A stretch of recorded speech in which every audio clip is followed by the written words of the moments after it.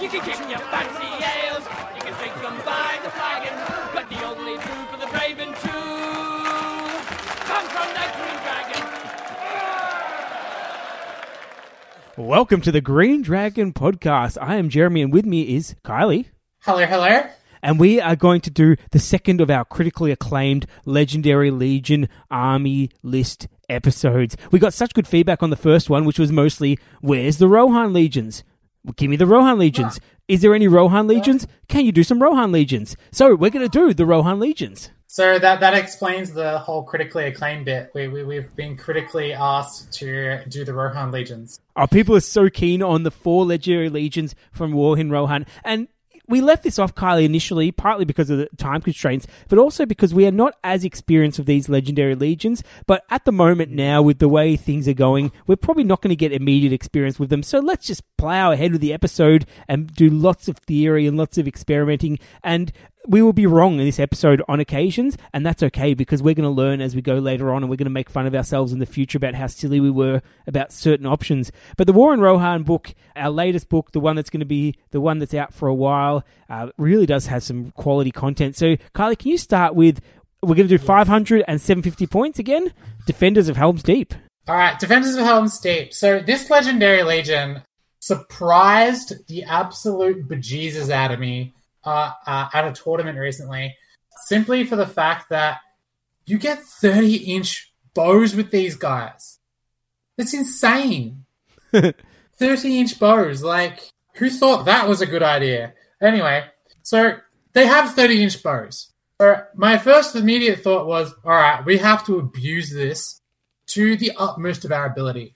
So I didn't get much use out of it in the 500-point list, but 750 list, I have taken full opportunity of this. But we'll get into our cute little 500-point list. So in Warband number 1, we have Theoden, King of Rohan, with heavy armor and shield, on foot, of course. Mm-hmm. In his Warband, he has 5 Warriors of Rohan with throwing spear and shield, 3 Warriors of Rohan with shield, 6 Rohan Royal Guard with throwing spears, and 1 Rohan Royal Guard with banner and throwing spears. I just realized I am talking about my 750 list. So apparently I'm doing my 750 list first. Okay, go for it. Caution to the wind. Whatever. In Warband number 2, we have Aragorn Strider with armor. And in his Warband, he has 5 Warriors of Rohan with throwing spear and shield and 5 Warriors of Rohan with shield. And finally, in Warband number 3, we have Haldir with elfin bow and heavy armor. And he has a Galadrim warrior with banner and elf bow, 8 Galadrim warriors with elf bow, and 3 Galadrim warriors with elf bow and spear. So that was my 750-point list. And as I said, we are taking full advantage of the 30-inch bows by including a whopping 13 bowmen, elven bowmen, to absolutely rain death upon our opponents. Yeah, you haven't gone by halves, and you don't have any of the little mini heroes. You've only got the 3 heroes, but they are quite decent heroes with quite souped up guys. And you get the bonus, don't you, where the throwing spears counter spears in this legion. So you've got a decent fighting wall as well with Theoden and Aragorn and even Haldir there with it. Yeah, you can stand there 30 inches away if you want and just tempt the opponent towards you, do the old school tactics of showering arrows from so far away as they approach and then hit them with Aragorn. It's and the throwing spears you can throw as well, which is a lot of firepower in this army and a good amount of models as well, don't you? Yeah, it's 15 model warband with Theoden, a 12 model warband with Haldir, and a 10 model warband with Aragorn. So what's that? 15, 25, 27, so 40 square? 40 models square with this list. So not a small army, especially when you're throwing around that much Fight 5 in there, spear supported up and ranked up. It will be quite good. And 2 banners too, I should also mention. Yeah, you've definitely got the banners in there, which makes a lot of sense with all those heroes. You want to have the banner around. This Aragorn doesn't have a banner effect, does he? So you want to have a real banner going there. Yeah, so we got the cool interaction with Haldir and Aragorn and Theoden. I didn't include Gimli with the banner because we have Aragorn, so Aragorn can just go around and go, look, we don't need a 3-point banner. We've got me. I am our 3-point. So that's why I decided not to include the banner in there. But as I said earlier, I really wanted to push the bow shots to the absolute extreme. So I basically maxed out my bow limit and really I'm abusing that 30-inch range and getting the most out of my models there. And it's quite a spam list too. Like, there's a lot of guys in this list. Oh, there certainly is. Would you consider dropping Haldir for Legolas? Possibly. I went with Haldir because he's got all that juicy interaction. At least I think he still has the juicy interaction. Should have probably double-checked that before I started writing the list.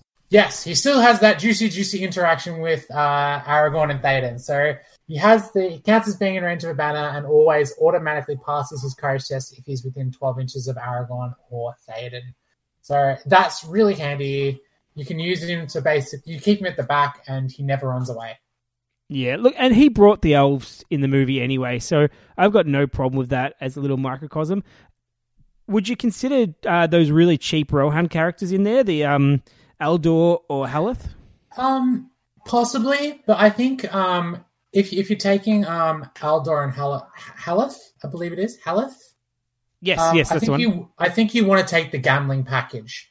So what I'm talking about that is I think if you're going to go the micro heroes, you're basically going Théoden, Gambling, Haleth, and Eldor, and you're taking those four as kind of your core. So to demonstrate that, actually, I'll go into my 500-point list, which is doing exactly that. It's taking the gambling package.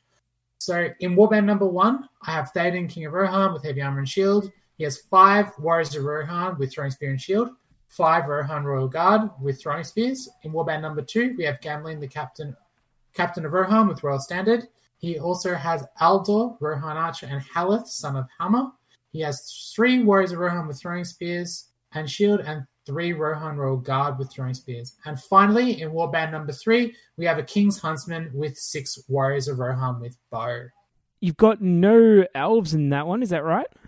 Correct. Okay, that's interesting. A King's Huntsman's an interesting choice as well. That's not one I would have expected at the moment, but I understand the interaction of gambling is really good for the King's Huntsman, especially in what is essentially a shooting infantry army, and a heavy shooting infantry army, quite frankly. Interesting, though, that the Haleth especially, because of the special rule that gives him 2 attacks when Aragorn's around, and I feel like that's something you consider in the Aragorn list rather than this one, especially with his little heroic. But I guess he's a heroic defense character. He can off tank if you want. He's got the 2 wounds and 2 fate actually, so he's actually a really good tank near gambling. So yeah, there's definitely a point in taking him in this one. I would have just snuck him into that first one as well.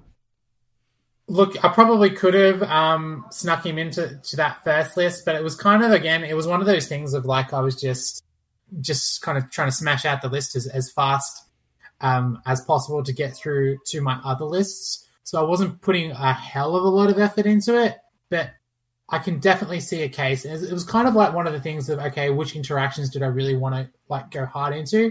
I think if you're trying to do a really kind of take all comers kind of army, you'd probably go Théoden, Gambling. You'd probably take the Haleth in there with Aragorn and Haldir as your core and running that as your kind of meat and bones kind of part of the army. I think you can afford to drop Eldor. I don't think he offers too much in the list aside from a 3-point of might and 20 points. That's 3 other Rohan warriors with bow. Take the Rohan warriors with bow, but Haleth, he's actually providing something to the army with the +1 fight value and some decent micro stats. So that's always handy there. I agree about the Eldor. I can see dropping him. Like, he's 20 points, so he's not a whole lot. He does have 1 point of might and a heroic accuracy, and so a point of might's nice for 20 points. He's really good with the gambling, refreshing that one. But Haleth especially, just because he feels like almost the shaman of the Rohan infantry, where he's got, when he's engaged in combat, Aragorn and friendly Rohan infantry get 1+ to their fight value.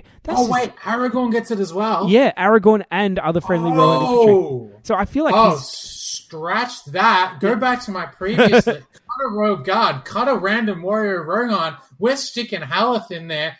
Oh my god, Fight 7 Aragorn is amazing. I didn't realize it buffed Aragorn as well. Yeah, no, he's insane. Like, and 30 points for a point of might, 2 wounds, 2 fate, potentially 2 attacks of Aragorn around, and a buff for Aragorn and all the Rohan guys around. He's worth way more than 30 points, and he's independent, so you can just throw him inside Aragorn's warband. Oh, yeah. Oh, no. No, you're 100% right, Jeremy. Yeah, just drop a banner out of that previous list, stick Haleth in there, and away you go. Like, yeah, 100%. Not even going to argue it. Just let's just edit out that my last my 750 army. We'll add in Harleth. We'll put it back in. It'll be great. It'll be fine. I'm definitely not editing it out, Kylie, because it's rare that I get something on you like that. So I'm definitely putting that in. Or maybe I'll double it up so you can hear this twice. Fair enough. I'll cop that one on the chin. So yeah, wow, he's amazing, and he's got heroic defense as well. So 2 wins, 2 fate with defense. Yeah, no, he's barking 30 points. Yeah, he's cheap. A +1 fight on Aragorn. I'll give that to me any day of the week. And also sneaky courage 5, just in case you need someone to lead. Oh yeah, wow. Okay, wow. Yeah, he's good. Yeah, he's really good. That's really good. That's insane. I take it you haven't fought against him yet. No, I have, but he wasn't in an army with Aragorn because it was a lower points tournament. It was what was the tournament David ran? Oh yes. It was Axel Sword. No. Yes, Axel Sword. Yeah, Axel Sword. Yeah, Axel Sword. So I came up. This is where I first came up against the defenders of Helm's Deep, and I didn't realize I knew the +1 fight on the Rohan infantry. Yeah, which is good. And that was really good because it was absolutely wrecking my clans like no tomorrow. Royal Guard were just killing chariots left, right, and center. It was really annoying. But I knew he had the defense, and I knew he had the that juicy interaction. But I did not realize it was +1 fight on Aragorn. That is insane. Oh yeah. Yeah, my opponent in that game basically took all Rohan and just basically went King's Huntsman, Captain, Theoden, Gambling, and these two. Aldor and Harleth, and just might generated every turn, 6 points of might. Away you go. Yeah, no, I think it's kind of a really cool legendary legion, and I definitely think you've got the couple builds. You can go the Gambling or the Aragorn. I agree with you on that one, unless it's really high. I don't think you can afford both. I like that in that. For me, one of my criticisms of Rohan has been that it's all about gambling, and this one you've got a legitimate reason to take a Rohan army without gambling, and it still feels like it's the good option as well. And I guess it's because Harleth is just incredibly good, and Aragorn's incredibly good. But I really like this army from a theme point of view, and I love the foot Rohan because they feel like they're the guys that are up against it. Like they don't feel like they're super powerful, but they are. But it feels like that okay, this is just the ordinary men holding back, and yeah, you get a lot of options in that list. It's a good one.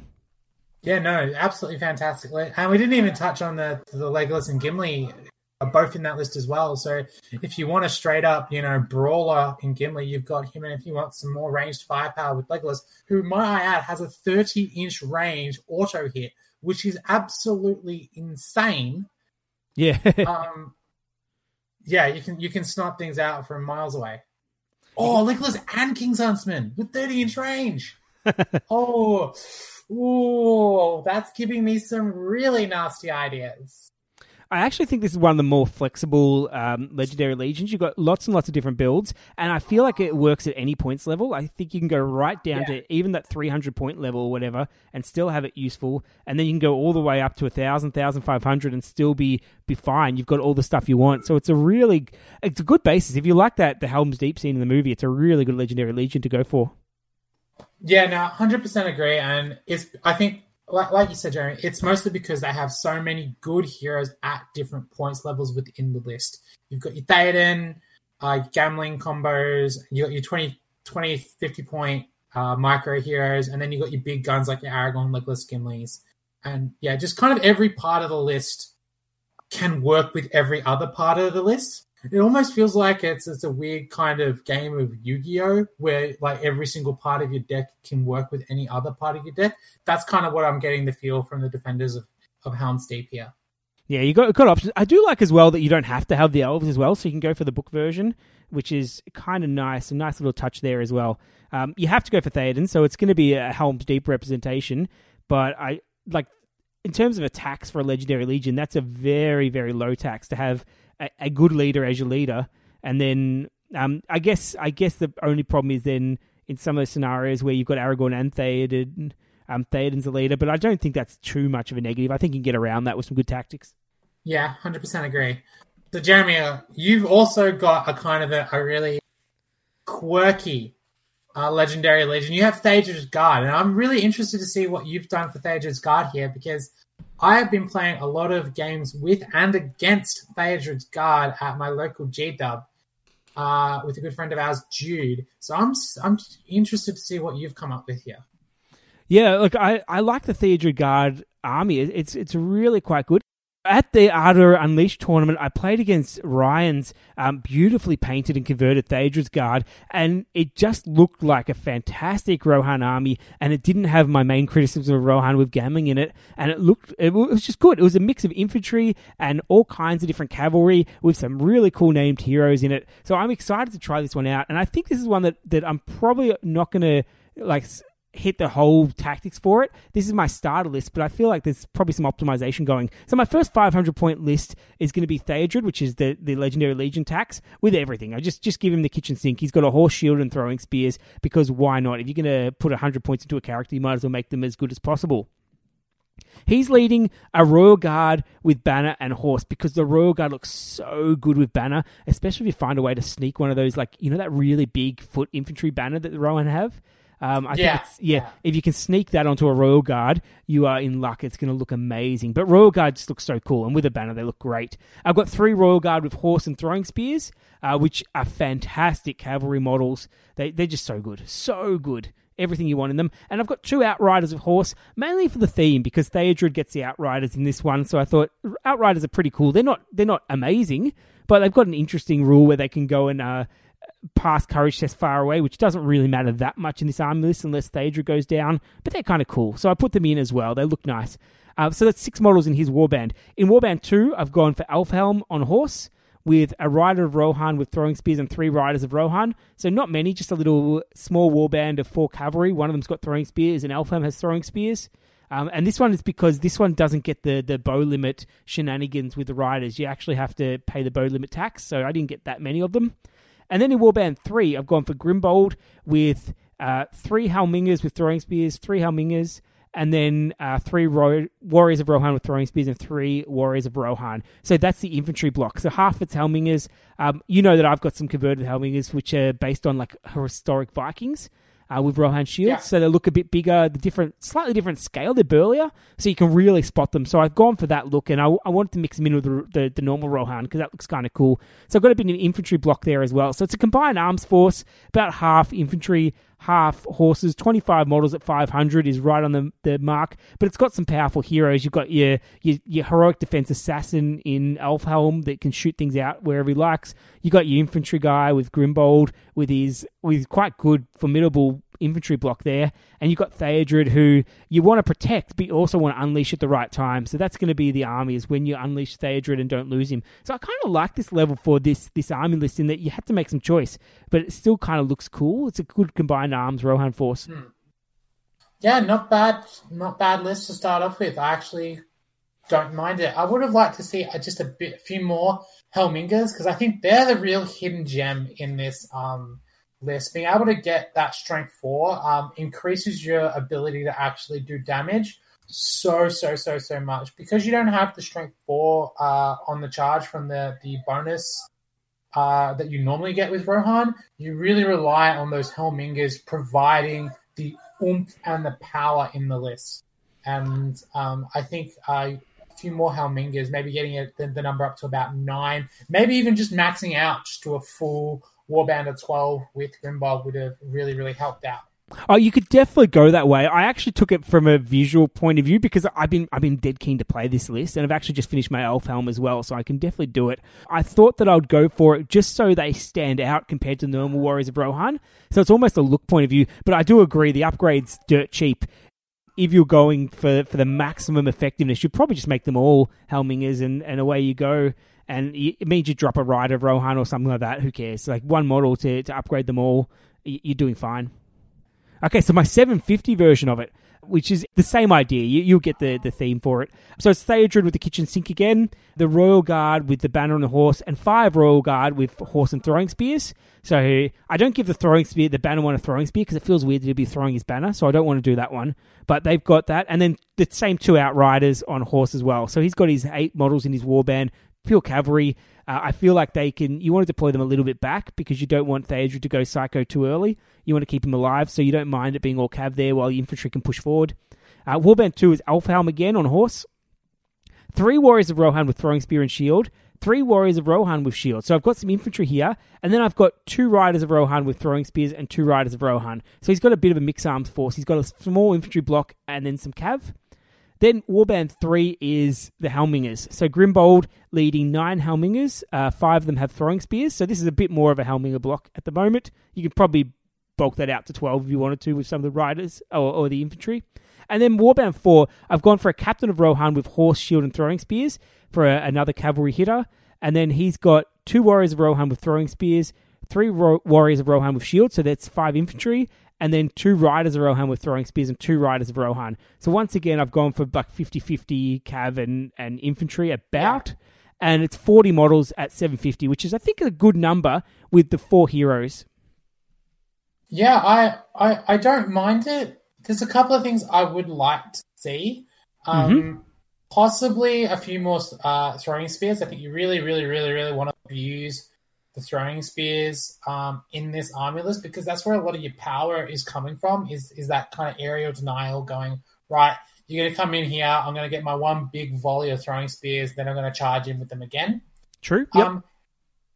Either that, or I would like to see a 5th hero, probably a 5th captain, or a 2nd captain, rather. That's your only option. Would you put it on horse or on foot? I would actually have it as a foot captain in this regard, because you've got 3 of your captains mounted already. But I think a kind of like just a really dirt cheap kind of 55-point captain with shield and throwing spears would go a long way in this force, simply just to back up your infantry, and most importantly, give you more might to be able to control the initiative in the game. Since you don't have a lot of strikers, you need to be able to leverage your advantages in your list more in a kind of a different way. And because you don't have strike, the only way you're really going to get that advantage is by calling heroic moves, getting in, getting those throwing spears in, or using them to disengage and reset your line. And to do that, you're going to need might. Yeah, I know it sounds kind of like, well, Kylie, you want to see more might in this list? It's 750 points and it's already got 11 points of might. And I'm like, yeah, I think you need to get that up as much as you can. So I think another captain would do a lot for this list, even in place of another 4 riders in there. I think a captain would go a long way. Yeah, if I went for that build, which is, like, I agree with that. You do have strike with Theodred, but that's about it, I think. If I wanted to do that, I would probably drop it down. At the moment, I've got 19 cav and 21 infantry. I'd probably drop it down to maybe a third or a quarter cavalry and go a big infantry block, essentially. So go for more infantry, more throwing spears. I absolutely get it. Yeah, if you're going to do that infantry block, you might as well go lots and lots of throwing spears. And then it's more of a combined arms force than a infantry / cavalry equally force. So I do like that option. I think you got some options the way to go. I definitely think you need infantry no matter what. And I've probably gone a little bit light on the infantry, quite frankly. But yeah, but I don't mind. Look, I think I can do a lot with this list, quite frankly, with 40 models and 750 points. Yeah. But you're right. I think to optimize it, you might want to drop a few of those Riders of Rohan around, maybe a Royal Guard cav, maybe an Outrider, and spend up big on an infantry hero and some more warriors with throwing weapons. But one thing I will say, kind of in defense of Guard list, it's one of those lists that when you play with it, you don't think it's overly powerful to begin with. But the more games you kind of get in with it, you kind of work out just where the power is coming from and just how frustrating it can be to play against. That auto plus courage is an absolute so good when you learn how to use it. It is phenomenal. And Theodred is an absolute baller. Once you've kind of mastered the art of keeping a hero alive, and honestly, if you want to learn a list where you need to keep a hero alive, this is the list to learn how to keep a hero alive, because the list loses so much of its power once Theodred's dead. But if you can figure out, how to keep him alive and when to unleash him at the correct time, this list has gone gangbusters. I've seen Theodred hold out for a good 12 turns against a list designed to kill enemy heroes. And that's my championship Angmar with the Witch King, a Barrow-wight, and a Gulliver bearing down. And Theodred managed to dodge all 3 of those big nasties for 12 consecutive turns. And that's impressive.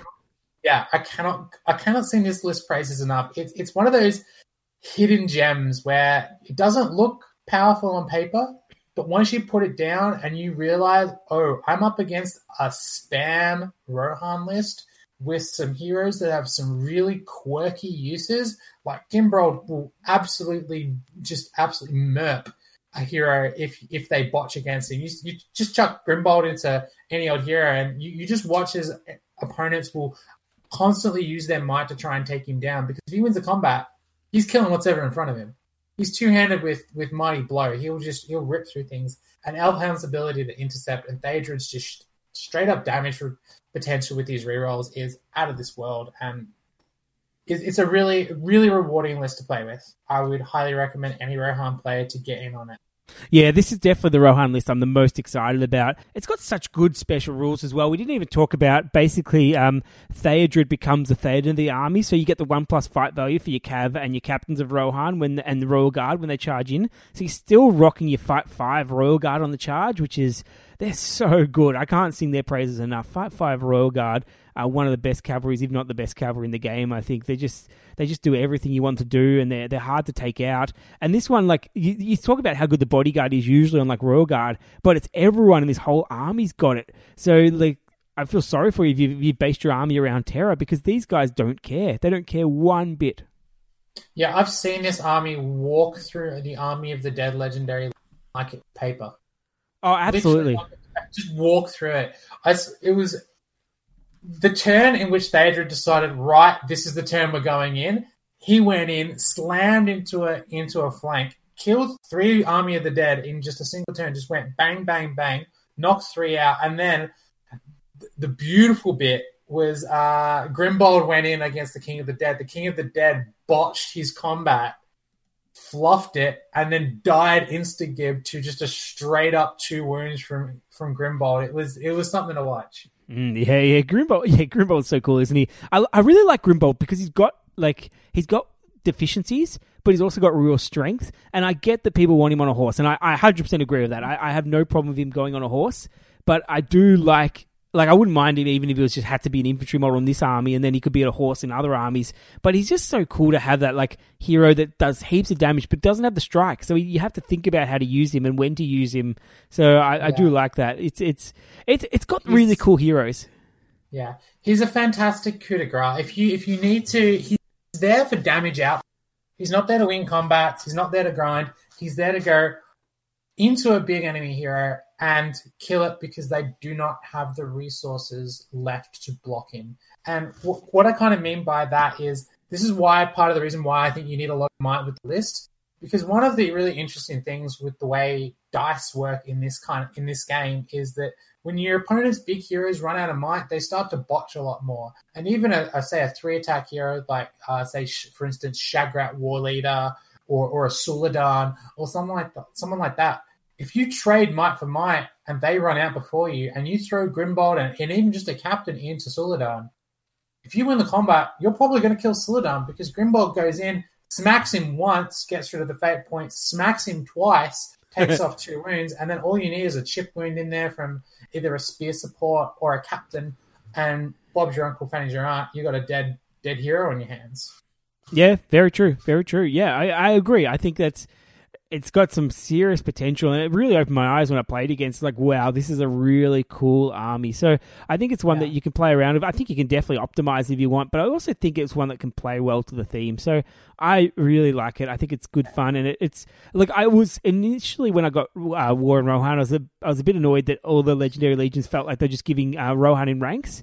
But then to see it on the table, it's not as overpowering because you still want to buy the horses a lot of the time. So this one's an interesting one where, yeah, you get the ranks, but they're not world beaters by any means. You can still pick them apart, but you've got to it's a real combined arms force that does this job really well, and it's just very brave, and you've got a slightly uncontrollable Theodred running around. You've got an Elfhelm who's got a big weakness in no strike, but he's also got a lot of offensive potential and also defensive potential, and you've got Grimbold who's got so much offensive potential, but also doesn't always have the ability. So do you want him to go against the Troll? You probably do. Will he beat the Troll? Possibly not. And maybe you have to get Theodred in then that's a huge risk, isn't it? Because you've got Theodred into a Troll, and it's got a lot of choices, a lot of tactics. I think this one rewards players of like moderate to high skill. I think it's one that they can definitely have some fun with. Yeah. And it's one of those lists where you're really forced to call heroic actions against it. Like, you can't be idle because a lot of the heroes of Fight 5s are some of the mid-tier heroes like your Faramir's and Shagrats are forced to strike, and because you have throwing weapons everywhere and the threat of Fight 5 Cav, you're constantly being forced to call heroic moves to pin it, which is why I was saying just outmight your opponent, and then eventually your opponent's in this damned if they do, damned if they don't kind of mentality, and that's when you start to run away with the game.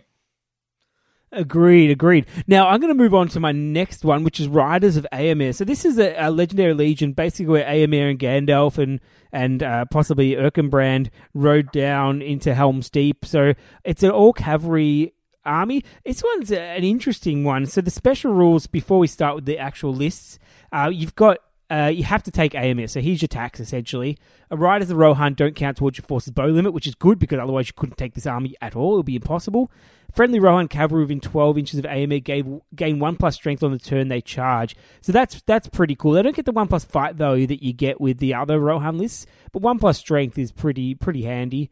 And then you've got basically a Gandalf has a 1-turn shade rule, doesn't he? Or is it? Yeah, once per battle, where if you're engaged with cavalry models, penalty to the duel roll, which is absolutely brutal. We've all played against the shade. We know how scary that is, and you've got 1 turn to use it. Pick your turn well, and you've got some serious damage. But then again, Erkenbrand and Aemir and Gandalf are not cheap, and then you've also got a captain option. You don't have a lot of options in this army. So for 500, I've gone for Aemir, which is my tax, of course, with everything, shield and throwing spears. He's a good hero. Like he's one of the beaters in Rohan, so I've got no problem taking him. With him is a Rider of Rohan with banner, because I definitely want a banner in this army. I've got 6 Riders of Rohan with throwing spears and 2 Riders of Rohan. So I've gone heavier than I usually go with the throwing spears, just because I don't think you've got a lot in this army that gives you some options. You've got actually a pretty shooty army, to be honest. You can shoot a bit with that with the bows, but also the throwing spears, just to be able to get that extra damage when you go in, and also at that 8-inch range is going to be super useful. So lots of throwing weapons in that one. In the second one, I've gone for Erkenbrand with horse, of course, and then 6 Westfold red shields with throwing spear, and then 2 Westfold red shields as well. So the same ratio, gone for 6 throwing spears to 2 normal guys, which gives me 19 models at 500 points. 19 all-cav models is a decent amount, but only 2 heroes. So it's a kind of a tough one.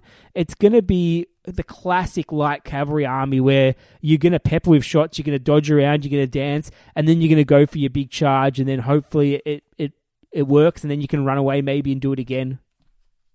It's a really awkward looking army list, and honestly, I still haven't quite wrapped my head around it yet, because you're locked into Aemir, which is kind of frustrating, because you really don't want to have to be overtaxing your points, and at the same time you kind of need to take Gandalf, because your whole gimmick is your look to the sun and that one devastating charge with your opponent at -1, and then on top of that, you really kind of want your Erkenbrand, because you really need that fight 4. The fight 3 Riders of Rohan sometimes just ain't going to be enough. Yeah. And you really need that fight 4. And you're kind of at this weird, awkward spot where you want all 3 heroes, but you can never afford all 3 heroes. Yep. And, well, no, not never, but not at the points level we've set. So that 500 points, I definitely couldn't fit all 3 in. Let's go to my 750 and then we'll continue that discussion, because for 750, I've gone for the other combination. I've gone for Aemir, which you have to take with full stuff, and then Gandalf the White, which includes a shadow fact. So 240 points is a big cost. We all know what Gandalf can do. He's a decent cavalry hero if you just use him as a hitter, and he's a fantastic wizard, and then he's a shade in this one as well for 1 turn. So I've pretty much gone for the max riders I could in this one, just to bring that shade effect as much as possible. So I've gone for a Rider of Rohan with banner, 4 Riders of Rohan with throwing spears, and 8 Riders of Rohan with Aemir. And then with Gandalf, I've got 3 Riders of Rohan with throwing spears and 9 Riders of Rohan. So the aim is with this one, with 27 models at 750, is that basically 1 turn, it's all in. Every single rider goes in, and then I activate that shade rule, and I hope that I win over half my combats, and I take out a bunch of guys, and then we play tactically after that. It's got a lot of shooting, because it's all Riders of Rohan, so it can wait for a while. It's got the blinding light, so it can be a an annoyance army, but you pick that one turn, you go in with literally everyone. It's no half measures. It's everyone goes in, and you just do as much as damage, and you're not afraid. Your riders, Rohan, are going into heroes. They're going to everyone they can, because the aim is to pull off as many resources as possible, which is either your opponent's stats or your opponent's models, and just take them all down in one turn. So that 27 models is okay for a cavalry army, but there's not really a huge amount of heroes here. It's going to be an interesting army. Yeah.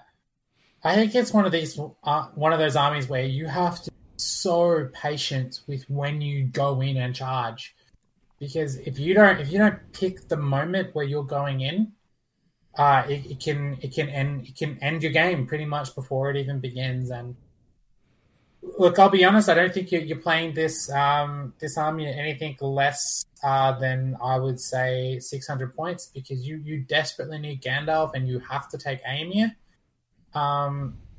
So I think that's kind of a bit of a salt in the wound kind of thing you need to kind of think about there. But you need to be taking the time to using your 100% bow limit to pepper your opponent, get that cast blinding light up. I think this is probably one of the few armies where you're pretty much always going to be casting cast blinding light with Gandalf on the channeled variant, and you just got to keep running around, harass, pull your opponent into a bad position, and then just all in. Yeah, that's very tempting. I think it's dependent on the opponent whether they cast the channel blinding light there. I'm also keen for the channel terror for Gandalf, because that I think is really, really good, and it means you can be a lot more reckless with Gandalf. For a bonus, Kylie, I've gone for a second 750 list, so I've cheated a little bit here. So in this one, hear me out. I've got Aemir with the banner again, so Rider of Rohan with banner, a rider of Rohan with a throwing spear, and 5 riders of Rohan. So he's got 7 models with him, so 8 models there. I've got Gandalf with a rider with throwing spear and 5 riders of Rohan. I haven't gone overboard with the throwing spears here, because the riders of Rohan bow actually get a lot of use in this warband. And this army, sorry.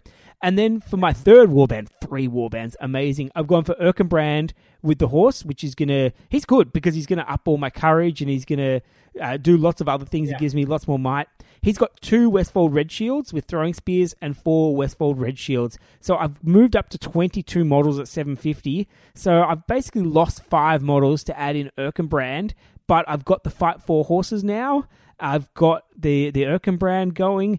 I've got an army that quite possibly might be a better version, but it's super fragile at 22 models. So you really need that blinding light to do some work. You really need to kill some models with your shooting to start off with, and then you need to, once again, pick your turn to charge and go nuts. And it might be even charge and heroic combat with all 3 heroes on that turn with the neg 1, and just go all in and just go for everything. Go for gold. Ooh. Yeah, Jeremy, I just realized something. I was just quickly glancing over Erkenbrand's special rule. Westfold Red Shields aren't Fight 4 anymore. Oh, really? Oh, yeah. They only count. They basically count Erkenbrand as a banner. Ah, damn. Yeah, that's kind of a kick in the teeth. Wow, that really put some pressure on this army list. Okay, so the first one, yeah. Okay. Well, in that case, that's a good conversation, because the courage, who cares? Like, you're not gonna, you don't. It's courage. You have a Gandalf. You're not overly worried about courage. Like, it's nice for charging terror models, but a lot of times terror models, you just shoot them. Erkenbrand's take a real hit, hasn't he? He's gone from being gold to being silver. The courage is good. The horn's good in general. Yeah, the Westfold Red Shields are the ones that cop the damage. Yeah, maybe the first one is a better option as well. That's good to know. I'm glad we picked that up, Kylie. Yeah, makes the list again very even more just hit or miss. And I get that the -1 can act as like a super fight value, meaning you're pretty much always winning on your 6s anyway. But man, this list. You know what it feels like, Kylie? It feels like old school Rohan, which we always thought was very good, but needed a lot of skill and a lot of patience and a really solid game plan. It feels like that again. It feels like the Rohan for experts. It feels like if you want to really know how to play the game, you show off this Legendary Legion, which has got a lot of options in it, and it's got a lot of things you can do. But you show your mastery of the game by saying, I can deal with everything with this army. I know what I can do with this army list, and then. Like, it's not the easy Rohan. There's no way it's easy mode, but it's kind of tempting. It kind of looks really cool. I wouldn't mind giving it a try, and I feel like it's one that we might be pleasantly surprised by because it. Like the enemy, it feels like a Rivendell Knight army a little bit in that it does. You have to work so hard to get to it, and then once you do, it hits you so hard with that the shade effect that you lose that first turn of combat. So you chase it down, you finally get close enough, it charges into you and it wipes out half your army on the charge. Plus, there's also the wizard in there as well, so the shenanigans is going to constantly be harassing you with magic. Again, this is kind of one of those lists where if you know how to use a wizard and you know how to use all cav, this is going to do some serious damage in the hands of a very competent player. Yeah, I feel like this is like an Andrew Coleman type army where you go up and honestly, I'm actually going to be challenging him. I'm going to put it out. I'm calling you out, Andy. I'm calling you out. I want to see you at the next major tournament, maybe Masters even. I want to see you take the Riders of Rohan, and I want to see you win with it. Because I reckon this is... Amen. I think this... Sorry? Oh, sorry, just the name. Riders of Amen, yeah. Yeah. I want to see our friend Andrew take this list, because I reckon this is the list to prove that he knows how to use all cav army. He knows how to use all cav army. He could do that easily, I'm sure. I'm calling him out as well. Andrew, do it. Do it. Peer pressure. Okay, well that was fun. That was a bit of a thought one. I don't think it's a terrible army list at all, but I think it's one that you need to go to some really old school patient tactics. You got to so scared of the Eagle armies and those Hurl armies and the Nature's Wrath armies and all this sort of stuff. You got to be really clever with how you do that. Paths of the Druidan, Kylie. Yeah, this is one of those kind of This is a list. This is a very, very powerful, or has the potential to be a very powerful list. I'll get into my 500-point army list. Now, the tax for this army list is quite high. So, first of all, you're locked in at taking basically a 100-point Theoden because you're not leaving home without the heavy armor and shield. So, Theoden, 100 points on armored horse with the heavy armor and shield. That's your first tax. Your second tax is that you're forced to take Garn Burugan and a full complement of Wozes, which straight up is 200 points. Garn Burugan and 15 Wozes. Mm-hmm. So already that's 300 points. Before we've even began assembling an army list, we've already spent 300 points on 17 models. So basically we're working from there. So for my 500-point list, I have Theoden, King of Rohan with Armored Horse, Shield, as we know. He has 3 Riders of Rohan, 3 Riders of Rohan, another 3 Riders of Rohan with Throwing Spear, 4 Rohan Royal Guard with Horse and Throwing Spear, and 1 Royal Guard with Banner, Horse and Throwing Spear. And finally, in Warband, number 2 is Garn with his full complement of 15 Wozes. So, as you can see, not much there that we can do, kind of manipulate the points and do some fun, interesting stuff with. We could drop, say, 4 Rohan Royal Guard or 6 Riders and chuck in, say, a Dernhelm or a Darrowine or something like that. But honestly, 500, you basically have Theoden, Garn, a bunch of horses, and a bunch of Wozes. Yeah, you've got some really cool special rules that go with this army, though, pretty well. Like the ability to move cavalry through the waypoints and through terrain is pretty huge. Like, to be able to get cavalry through difficult terrain, it's scary, and the heroic move advantage as well is really nice. So it's a very basic version you've got there, but I think you can do a lot with it. You've got enough riders that, like, with 12 horses around, you've got some real hitting power, and then you've got whatever it is, 16 infantry models that all have blowpipes. You've got some good firepower, and you can hold your own in combat. So I think, like, the numbers are fine at 500 points. You're going for, what is that, almost 30 models, 28 models or so. That's fine. I'm happy with that. Lots of them are horses. You've got lots of throwing spears. You've got lots of bows. You've got lots of blowpipes. The only thing you don't have is Rohan infantry. I played an army like this years and years and years ago where I had some Rohan infantry with Wozes and some horses. But I think this can do the job. You're a bit down on might, but not a huge amount because Theoden and Garn both have a decent amount. So plus, one other thing as well is that the heroic moves in this army are way more effective than any other army in the game. Basically, because they count as having Elven Blades when they move. So instead of wheeling the roll-off on a 4+ like you normally would, you win it on a 3+. So that with the cavalry army and some very flimsy wozes kicking around, that can be the difference between life and death. That can be massive in being able to dictate charges more regularly, and also it can almost psych your opponent out. Yes. In terms of whether they're going to go in, commit, and attempt to charge, or if they're just going to hang back and do nothing. This army sees Forest on the board and absolutely gets excited because the Wozes love Forest because of the Elven Stalk Unseen rule, and the blowpipes and the spears and all that sort of stuff. And then the riders can ride right through the forest as well. So this one is it's a really unusual Rohan army, and I really like the theme for it. It does feel like the Paths of the Druidan going for it. What do you have for 750, Kylie? All right, 750 now. We've actually got to make some choices.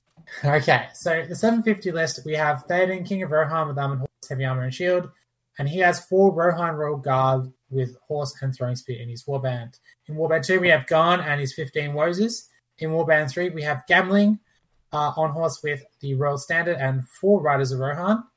In warband number 4, we have Dernhelm with throwing spears, just kicking around by herself. She's just trying to hide and not let anyone see her.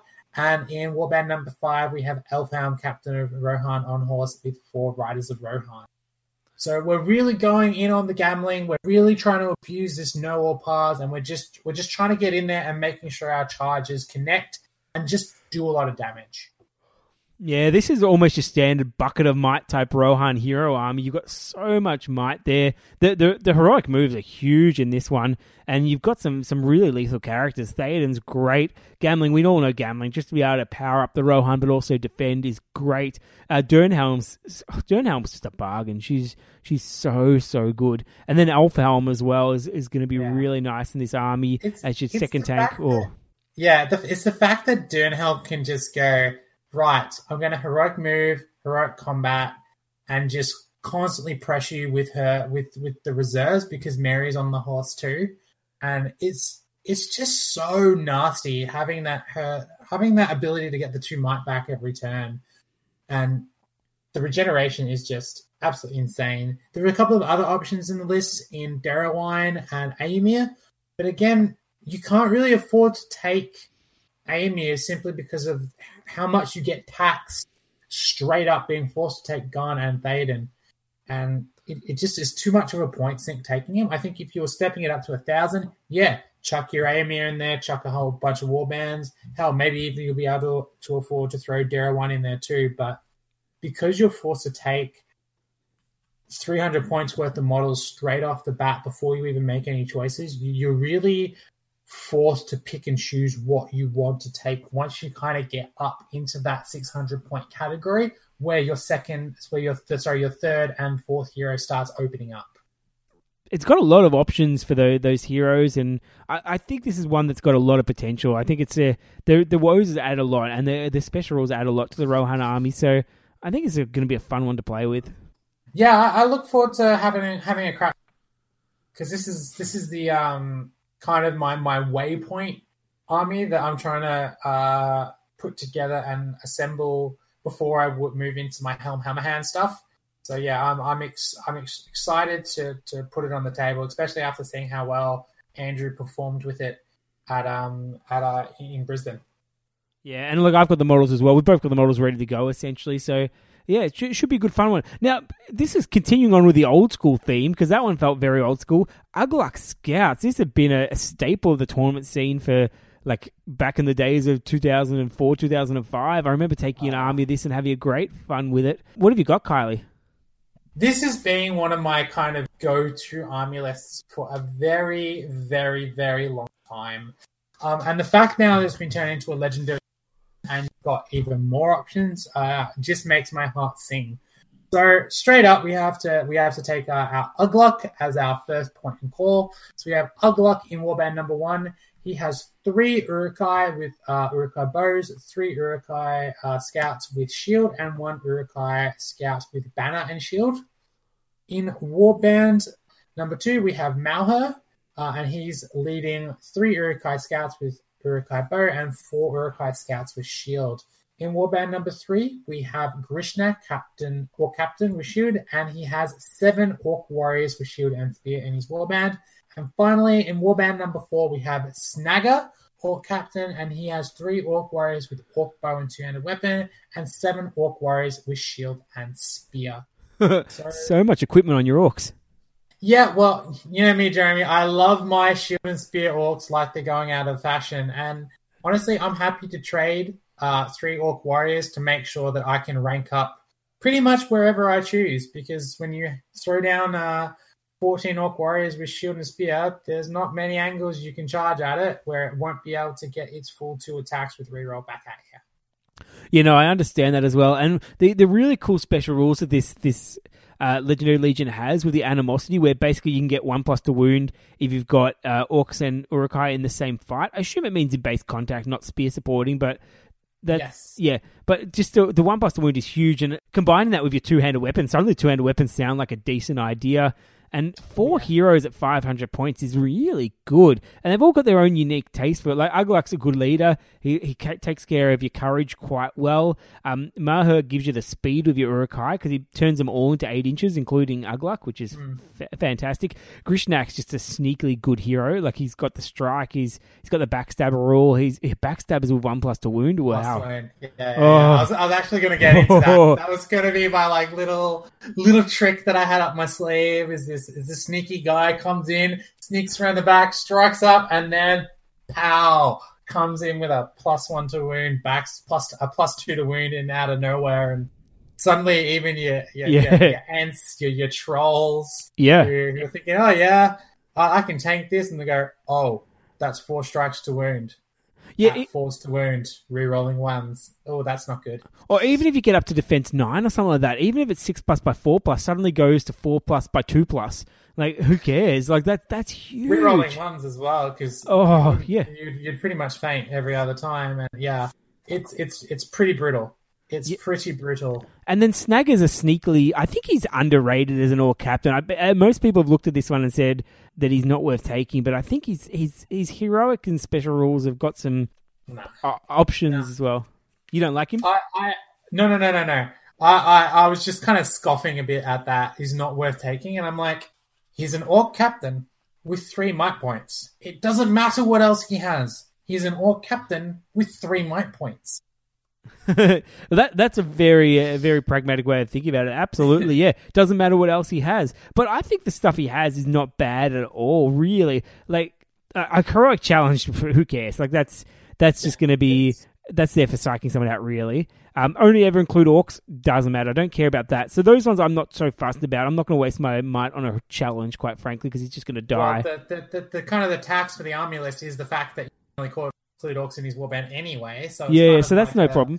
Much of a muchness. But Cunning Minds, like, it's a really cool rule in that he can choose not to take part. He can, but he can choose not to take part in a heroic action and then act as normal later in the phase. So things like heroic move, being able to move forward with a bunch of guys and use him as a reserve to go somewhere else is pretty nice. That is huge. Yeah, that is actually quite huge. Being able to have a model that can move after your initiative to move forward with a heroic move, that's massive.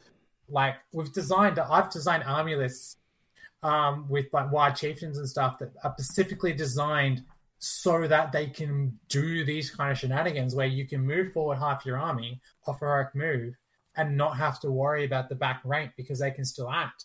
The fact that he can choose whether to do this or not is quite potent. Yeah, but also the option of taking a heroic move and running in the opposite direction is fantastic because you don't have to stay in range. What that also means is you could sneakily leave the board when your hero stays on the board because you don't have to be in range of it. So there's some real options here. That late turn in the game, you know, when you're trying to move to grab objectives, and you can just split your army up quite well off a heroic move. This guy's... I think he's got some real options, and he's a bargain price. Like, he's not expensive at all. So 50 points for just the 3 might. You're right. That's great. Take it. Absolutely. But that special rule to give you some tactical flexibility in, quite frankly, an army that's pretty straightforward, I think is really handy. Yeah. It's like, as I said, like, if you can choose to take a named character with might points, you pay the 5 points for that extra might point. Because warband space is such a premium and which heroes you're taking are so critical. If you can squeeze in an extra might point for 5 points, why not take it? You've got March in the army already with Malher. You don't need a captain to fill that scap. Take Snagger. He is not going to. He's only going to do more for you than anything else.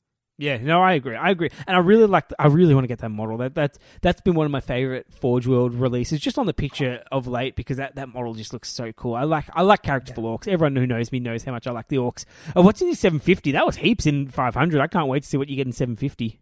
All right. Well, 750. I was as you were talking earlier about the 2014s, and one of our good friends, Danny, absolutely knocking it out of the park in one of our masters by taking a micro warband army, basically inventing the concept of micro warbands. And I was very, very tempted to go, 11 heroes in this army, 6 Urukai and another 6 orcs in there. But I decided, no, we're gonna calm down a little bit. We're just going to see what we can do with a decent chunk, like a big spammy kind of army. So this is what I've got instead. So warband number 1, we've got Ugluk. He has an orc drummer in the army. He has 3 Urukai. Urukai drummer, sorry. Yes, Urukai drummer. Yeah, that's very different from an orc drummer. He has an Urukai drummer in his warband. He has 3 Urukai scouts with bow and 3 Urukai scouts with shield, and 1 Urukai scout with banner and shield. In Warband 2, we have Malher with 7 Urukai scouts with shield. And in Warband number 3, we have an Urukai scout captain with Urukai bow, 2-handed weapon, again for that +1 on +1 to wound, so +2 to wound there. And an 7 Urukai scouts with Urukai bow. In Warband number 4, we have Grishnak with shield, 3 orcs with orc bow and 2-handed weapon, 5 orcs with shield and spear. In Warband number 5, we have Snagger with 5 orc warriors with spear and shield, 1 orc warrior with banner and shield. And finally, in Warband number 6, we have an orc captain with shield, 3 orc warriors with shield and spear, and 3 orc warriors with shield. So again, this is a bit more of a spam, kind of just get lots of dudes onto the table kind of army. You've got 2 banners in there. One thing we haven't even touched on yet is just the mind-boggling speed these Urukai have. The base move 8. All the Urukai, even Ugluk, is move 8 in this list. The captains are move 8. The drums move 8. Everything's move 8. And once you couple that with the drum, bumping them up to move 11, and then possibly adding in a sneaky march, you're suddenly up to move 14. So you have a lot of speed with this army, and it can just appear in front of you without you even realizing it. It can catch a lot of people off guard. Also, we haven't touched upon the Woodland Creature rule as well. Like that's another bonus for it. So this army is fast. It's a really fast infantry army. I've got one problem with this army, Kylie. I really like it overall, but that banner with the orcs should really go with Grishnak. Like, I know that Grishnak is a bit of a coward, but Snagger, what's Snagger done to deserve a banner? Grishnak deserves the banner. Honestly, the banner I thought was in his warband, but when I actually pulled up the written list, I realized I put it in the wrong one. But it just went, it doesn't matter. The banner's whatever. So yes, I 100% agree. The banner should be with Grishnak, but I put it in the wrong warband. My bad. No, that's fine. That's all. That's all fine. I'm actually really keen to play this one because I don't have to do a single thing except maybe get a Snagger model, which I can probably proxy at the moment because I don't think that's going to show up for a while. Yeah. I'll do that. I want to run this one. It looks like a lot of fun. Like all these Legendary Legions in this book look really fun, and they've got a real old school feel to them as well. I really like that Two Towers era. So I've gone for not my next one, not my final one. My next Legendary Legion is another one that I'm keen for, but I don't have the models for at the moment. This has just got a lot of models. So the Wolves of Isengard is the all Warg Rider, all Warg, Wild Warg Warband with Shaku leading it. So Shaku's an interesting character now with his ability to, whenever he doesn't get hit with a wound, to do one back, which is kind of cool, but he's nothing to write home about in terms of leaders. So this is one that's going to be very much based on the really cool Warg Rider models. So lots and lots of Warg Riders in this one. So we've got Shaku with Warg and Shield, one Isengard Warg Rider with the banner and shield. So I've given my shield and a banner which is good. I've got 3 Warg Riders with shield and throwing spears, 3 Warg Riders with shield, 3 Warg Riders with orc bows, so a 3-3-3, and then the banner additionally, so 10 Warg Riders, and then 3 Isengard Wild Wargs just to do the old screening job and make sure they're not going to get charged and all that sort of fun stuff. Warband 2, I've gone for a Isengard Orc Captain with Warg and shield, 2 Warg Riders with throwing spears, 2 with shield, 2 with orc bow, and then 2 Wild Wargs, so 2-2-2-2 for 8 models in that one. And then 1 more for the captain, of course. And then for Warband 3, I've gone for the Shaman on a Warg with one has shield throwing spears, 1 has a shield, 2 have bows, and 2 Wild Wargs. So this one is very, very heavily based on the infantry. Not the infantry, the cavalry, but the actual warrior models. So for 500 points, 30 models is a huge amount of models, especially when they're all in those big bases. You've got no heroic strike in your army, which is very challenging. So it's going to be one. I was a bit surprised they didn't give Shaku strike with the army with as a part of the Legendary Legion. I honestly thought they would. Yeah, but he can call heroic combats each turn without spending might. So I feel like they've got him as a guy that just picks on infantry. So you just go and you just pick on the weakest force, and then heroes just throw a Warg Rider into them or throw a Warg into them and just let them die. It's one of those like who care type tactics. Like you've got a lot of models, just throw them in and see what they do. And then if the hero botches, they get hit by something that's powerful enough to beat them. You get some really cool special rules in this Legendary Legion. This is the one Legendary Legion that just loves Maelstrom of Battle more than anything because they can choose automatically to win or lose priority on the first turn. I'll give you a hint. It's always lose priority on the first turn. Just always lose it. May automatically choose to win or lose. There's one answer to that one. So that's insane. And then you can even charge on the same turn which they enter the board. So you can just be so nasty on a Maelstrom of Battle one, which I can see why they kept Maelstrom of Battle then if this was the warband they're playing it with. But then also you can move some guys at the start of turn, which is really nice. Make a move as of the move phase and then shoot as a shoot phase. So you get a bonus turn with D6 warriors in your model, in your army. That's huge. To reposition guys, to be able to put them forward as a trap, maybe even just to throw some wargs forward as bait. Like you've got some really good options there. In one of those like dig up the prize ones, you can have guys almost on top of the prize right from turn 1. So turn 2, they move past the prize. This is a pretty damn good rule. So I'm really interested to see how this one goes. It's nice to be able to include the Orc Shaman in an Isengard list, so that's kind of cool. So I'm taking advantage of that and following your standard advice of always take a Shaman if you can take a Shaman. I'm probably a bit light on heroes in this one, but I feel like I'm really relying on those Warg Riders and maybe some of the Wild Wargs as well. Yeah, no, 100% agree. Pretty much textbook from what I was expecting to see come out of you, Jeremy. Maybe drop a Wild Warg to give the rest of your Warg Riders with just shield throwing weapons as well, because honestly, I think with this kind of a list, you got the throwing weapon spears, just take them. Just take all of them. Just give every dude a throwing spear if you can. True. They're one of those things. They're one of those kind of war gear options, in my opinion. Of say you take 14 models with throwing spear, and you pay the 14 points. If you get 2 kills with throwing spears throughout the game, or a kill and a wound, they pay for their points back. Yeah. And they just add so much versatility to your army when for just so little investment. You know what this is, Kylie? It's the old, like my Gundabad Orc, the evolution of my Gundabad Orc Force, where it started with the scenarios with half with shield, half with spear. Then I got a few with shield and spear. And then by the end of it, every time I take a list, every single model has shield and spear. It's going to be the same with this one. Like initially, I'm going to go for this because it's going to take me so much time to get the models ready. So the first few ones I take will be like a third each because that's what the scenarios are like. And then by the time I start taking it to tournaments, you're right. It's going to be every single Warg Rider has throwing spear and shield or bow. Some of them have a bow just to harass. But you're right. You're not going to find many that don't have the throwing spear because for 1 point, it's such a good buy just for the threat of it. Like even if you don't kill a single thing with it, it's threatening because it means that you can hit at that mid range at 8 inches and force the enemy to try and be that awkward range with do they come forward or do they run away? Yeah, honestly, at that point, if I was being forced to make a choice between the shield and the throwing spear, I'd be taking the Taking the throwing spear, yeah, Yeah. I can totally see that. I guess my only issue is I need to obtain a whole bunch more throwing spears and find ways, but I can pull them off any model that has a spear, really. Like, who cares if they don't look like a throwing spear? I can imagine these orcs throwing anything. So that's cool. Now, the 750 one, I've gone for slightly different tactics than I normally do, but it's not a hugely different one because it's, once again, a pretty spammy force. So for 750 points, I've gone for Shaku with Warg Rider. He's got one with a banner and shield.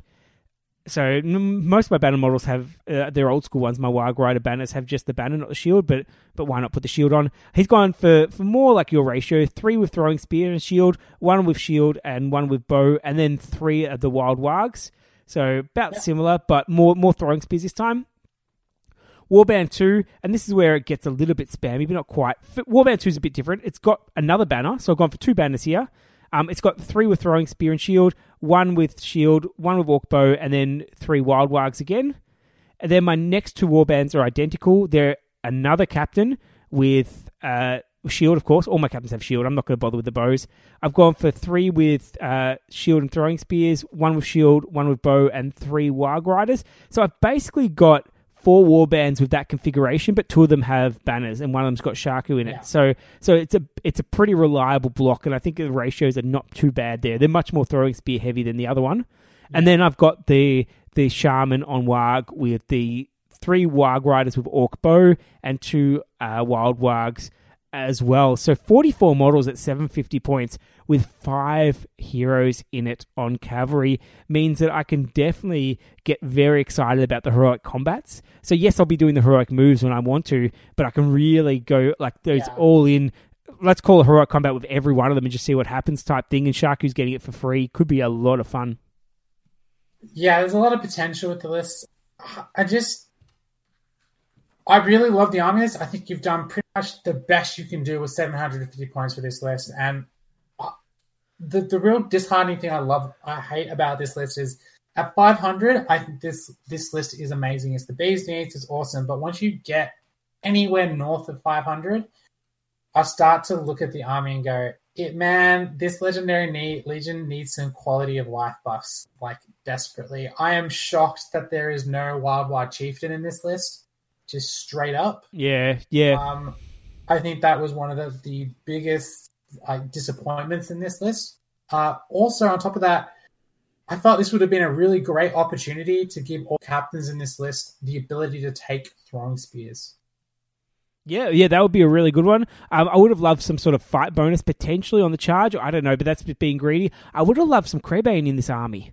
So just have some scouts of Isengard, have the crows in there would have been really nice to add some variety to it and something totally different for it. And I feel like that's a little bit of a missed opportunity because that could have sold those models more because we all know the controversy about the models, how they're basically trees with a bit of snake in them or whatever it is, but which I don't actually think they're terrible models, but I would love to have something else in here, and I think a flying model could be really cool. Like it doesn't have to be a bat swarm, but Kraybane would be really cool, and all I have to do is just add one more line to it. So yeah, I really like it at the 500 point level. I think that's the points I'm going to play it. I'm not as excited about playing it at the 750 to be honest. Yeah. It just doesn't quite have enough tools, and that's kind of what I was hoping the Legion tools, like maybe even giving Captain Strike. I know that's kind of ridiculous, but it could be helpful, or even just giving Shaku Strike, possibly even looking at maybe having Riders cause terror on the turn they charge, or giving the Orc Shamans a buff to their transfix power so that you have some crowd control in there as well. Just a little bit something to give them a bit more quality of life, because as it stands now, they just don't have enough oomph to really, really kind of deal with some threats that can just basically just run straight through them. Yeah, you're right. And fight 3 across the board essentially is not great. They hit hard. Strength 4 is pretty good. Throwing weapons are pretty good, but yeah, look, I don't want to get too down on them because I haven't seen them in the game, and like no cavalry army is a bad cavalry army. Like when you get hit by cavalry, it's potentially lethal. 44 models at 750 points is heading towards like horde territory. It's well above the average. Yeah. So you're matching it. So it means that if you're able to maneuver reasonably well, if you're lucky enough to get Maelstrom of Battle, you're laughing. But even then, like you've got a fair bit of might, fair chunk of might. You've got 3 heroic combats with Shaku. You got the 3 captains and the shaman ready to go. Like, you're not worried about terror pretty much because you got the shaman. I don't think it's a terrible army, but I think you're right. There's some the Wild Chieftain. I'm sorry. I keep still getting hung up on that. No Wild Chieftain. This would have been a perfect lift for a Wild Chieftain. Sorry, everyone. I was just No. That's fine. I just think what are you going to do when you fight against an eagle army or against some of those sort of things? You don't have a whole lot you can do. So it's a really cool theme. I really like the theme. I would have liked slightly more variety. I really like your idea of the the Wild Chieftain. I like the Kraybane in there. I would have loved some sort of fight value upgrade somewhere. Maybe one turn they all get 1+ to fight in the army or something like that. Maybe Shaku gets a heroic strike or heroic combat for free. I don't know. Something to just up your fight value, because I feel like having fight 3 across the board is potentially a problem. But that's okay. Look, we'll give it a try. We'll see how we go. And we might come back and say, no, we were wrong. It's amazing. Speaking of amazing, Assault upon Helm's Deep, Kylie. This is another one of those hidden gems, Jeremy. Just straight up, it is a hidden gem. I love it. This is my old school Isengard army with bonuses. Yeah. So, look, I'm in a really weird position with this army list. I love and hate this army list with equal amount of passion and disgust. I'll get into why, but I'm going to just dive in and give my variant, because there's a little trick you can do with this list at 500 points that I kind of want to show off. Now, I'd like everyone to cast their minds back years upon years ago when you only needed to take really kind of only one hero and then just spam dudes. Well, it turns out this army can really have a red-hot go at taking one hero and spam dudes. So for my first 500-point list, I have got an Uruk-hai commander with shield. So that is the Uruk-hai captain with 3 attacks and 3 wounds, which is very, very nice. He has one Uruk-hai warrior with banner, pike, and shield. He has 5 Uruk-hai warriors with shield, 5 Uruk-hai warriors with pike, and 5 Uruk-hai berserkers. In warband number 2, we have an Uruk-hai captain with crossbow, 3 Uruk-hai warriors with shield, 3 Uruk-hai warriors with pike, and 9 Uruk-hai warriors with crossbow, for a grand total of 33 Uruk-hai models at 500 points. Oh. Need I say more? No, you don't. This is such an old school build, isn't it?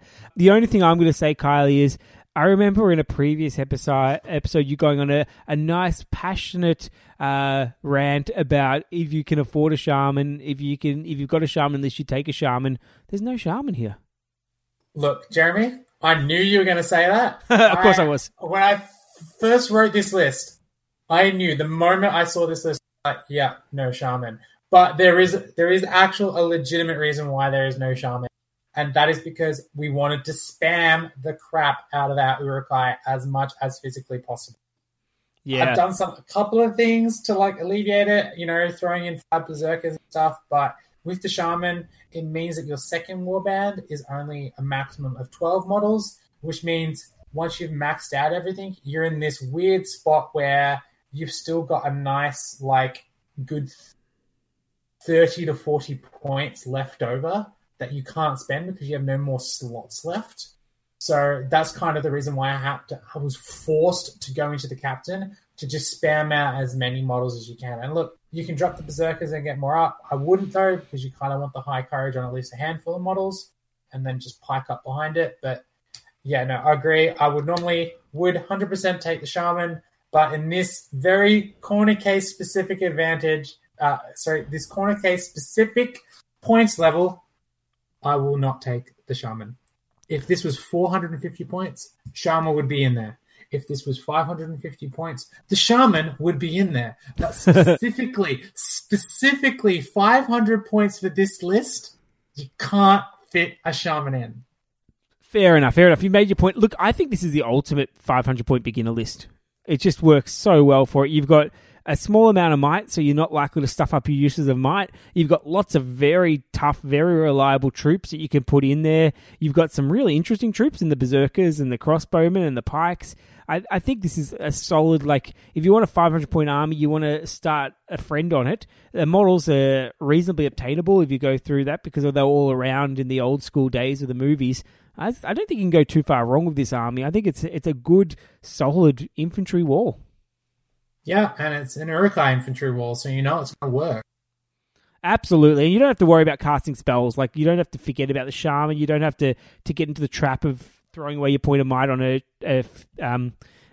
anything to upgrade it. You just go forward. And I do like the Uruk-hai commander. I know that people have complained about this Legendary Legion not having a named Uruk-hai commander, but I'm going to go on record and saying I kind of like that. I kind of like that this is just still that guy on the rock is just unnamed, and he's just stronger than the others, but you don't know who it is. Who is this guy? I don't mind that.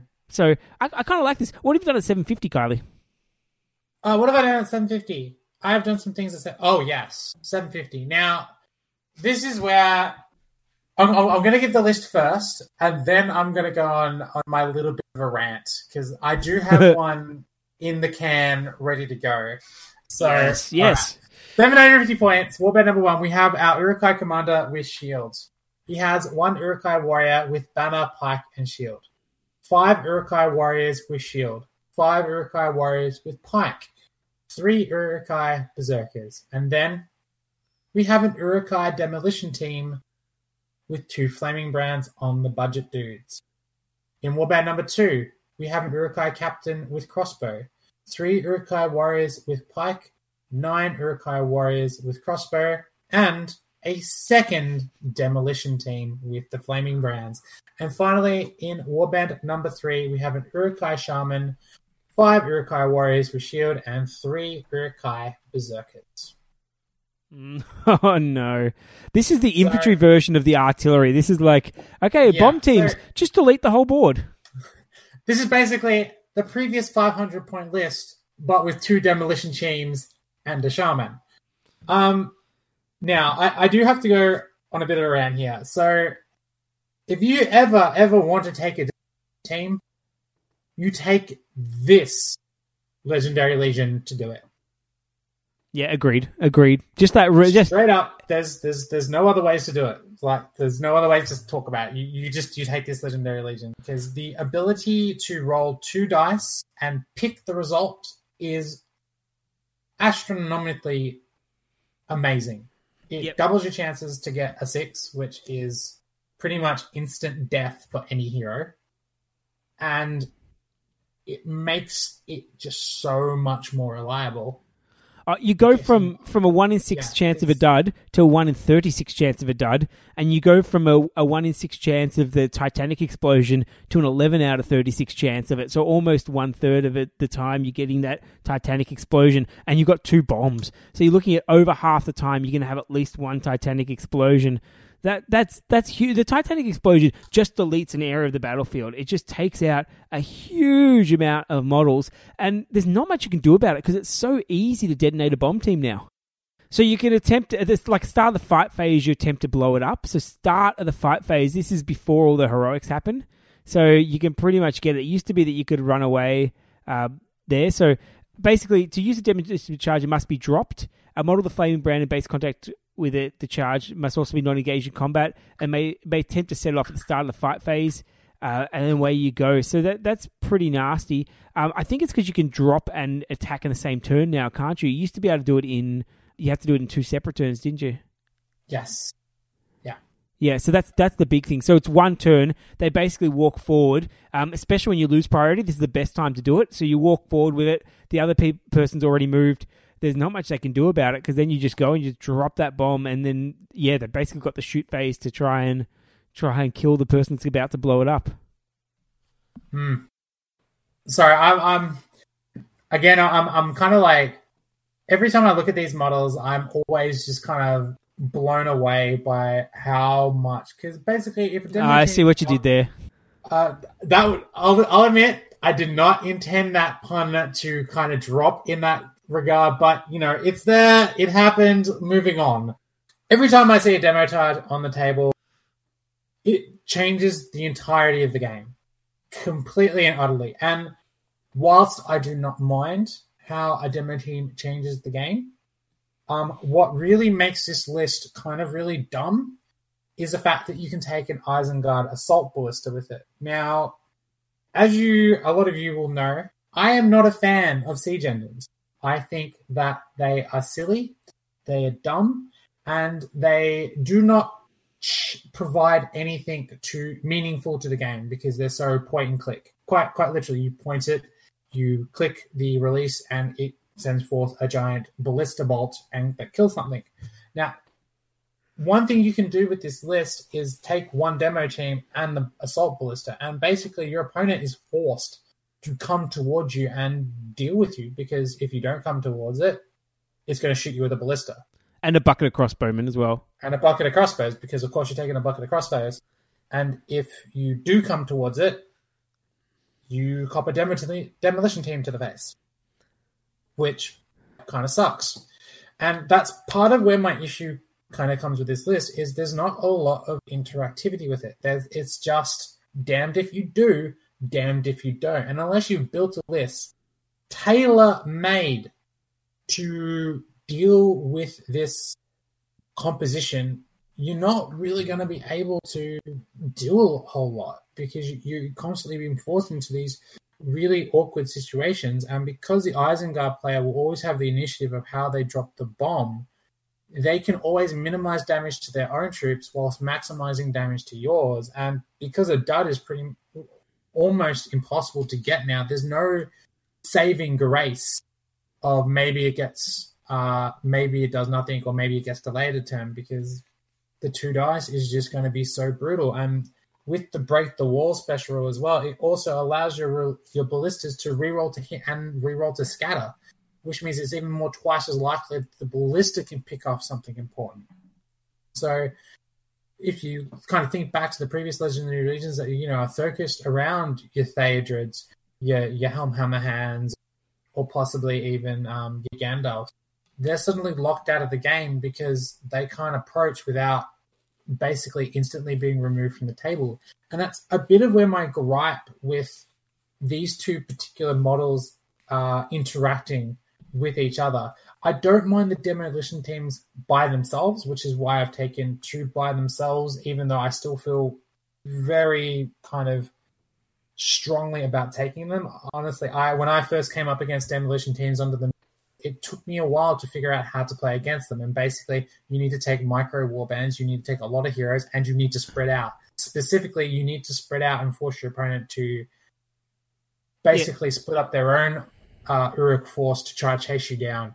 And that way, you're limiting the bomb's ability to delete your heroes. Because if the bomb goes off and knocks out two captains, you've pretty much lost the game. Yeah. But if the bomb only goes off and kills one of your heroes, then you're sweet. So you kind of get put into this weird situation where your heroes can't be within 5 inches of each other. 1 inch for the base, 2 inches on either side. So if your heroes within 5 inches of each other, you pretty much lost the game. And I don't mind that the demo teams change the way you play, and it takes a lot how to play against a demo team, how you have to skirmish, how you have to open up, you have to play really big, wide fronts. But where I really don't like how this list interacts is when the ballista goes behind the demo team. And it can just be a really unpleasant game to play. And that's kind of what I'm getting a little bit more and more frustrated with some games I've been playing lately against these kind of lists, and not just with the Siege lists, but some other lists as well, is if you're taking an army list that your opponent doesn't interact with you in any way, like you just drop a bomb and things go away, or your Great Beast comes through and just moves over everything, or you take all ring wraiths and suddenly they black dart and vanish off the table. Those kind of lists can be very demoralizing to play again, and it can make you think, why did I show up and play this game when my opponent is just going to disappear, or my opponent is just going to do their thing, and if it works, I don't play the game, basically.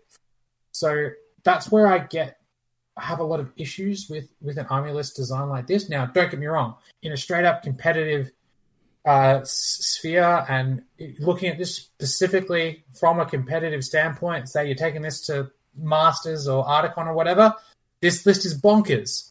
This is one of the lists I would consider playing if I wanted to just go and win the whole thing, because it's so hard to play against and it's so hard to move against. This list is phenomenally powerful. And shout out to my girl Jazz over in the UK, who has been absolutely going riot with this list at the moment, just blowing up armies left, right, and center, and just ruining some people's days with it.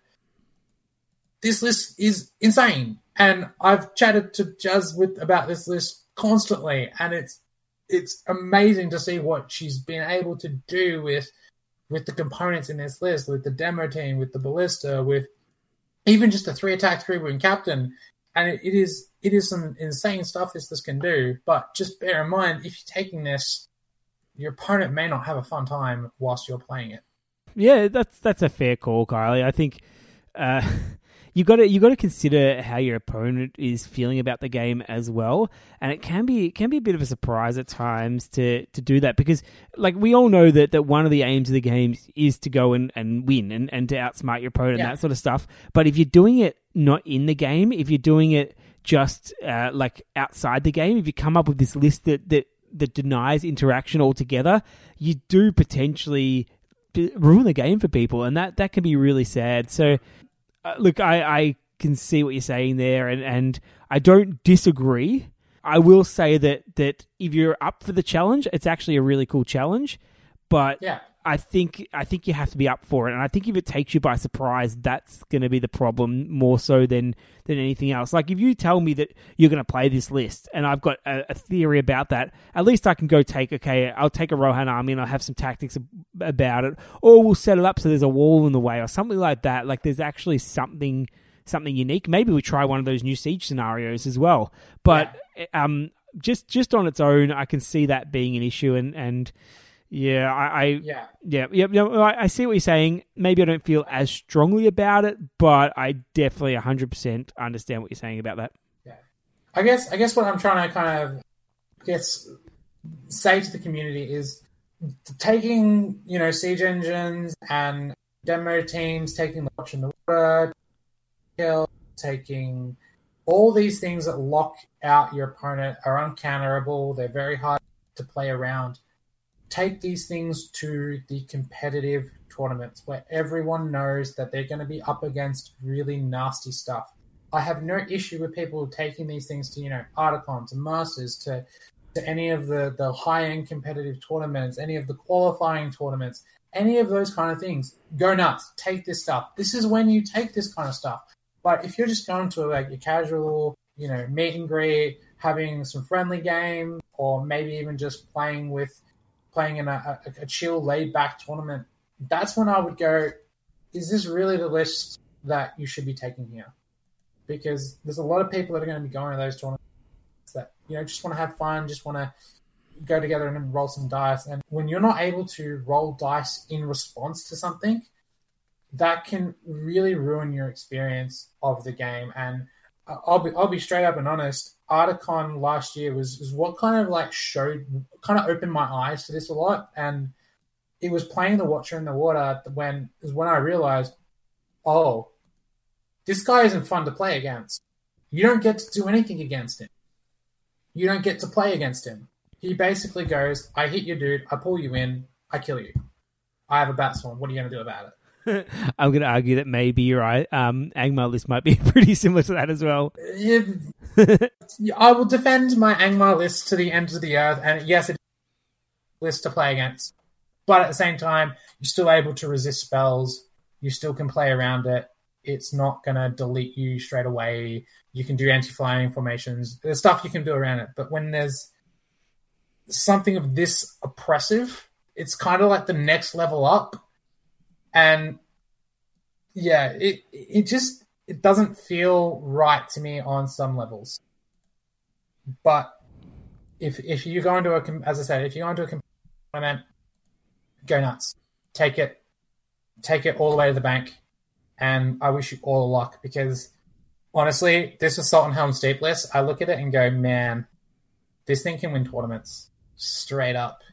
It's that powerful. It is, and we'll get to that in the Isengard episode as well. Okay, Kylie, you've brought us down a little bit. I ranted. I went a bit far with my rant there. We now do actually have a really fun list. Yeah. I was just going to say that was going to be my segue. Damn it, that's what I do. I do the segues. I'm sorry, but I'm also going to do the segues. I do love myself a good segue. Jeremy, please introduce us to the army of Dunland. Part of me is a bit hipster and like, oh no, Dunland's popular now. I've been liking Dunland for a long time. That's not fair. But the bigger part of me says Dunland is finally got its time to shine.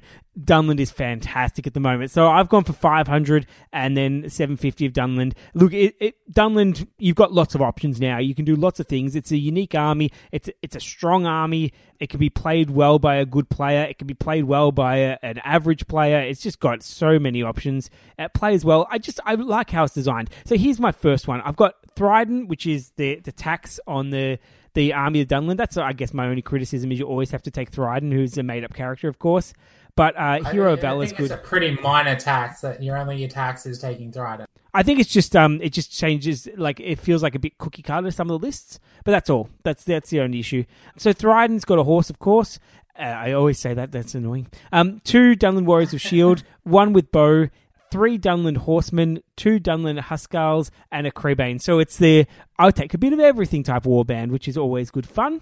Then we've got Warband 2, Goroth Ironskin. So this is the basically the beater / I go up to heroes and defend guy. He's got a Dunland Warrior with banner, 4 Dunland Warriors with shield, 3 Dunland Warriors with bow, and 3 Dunlanding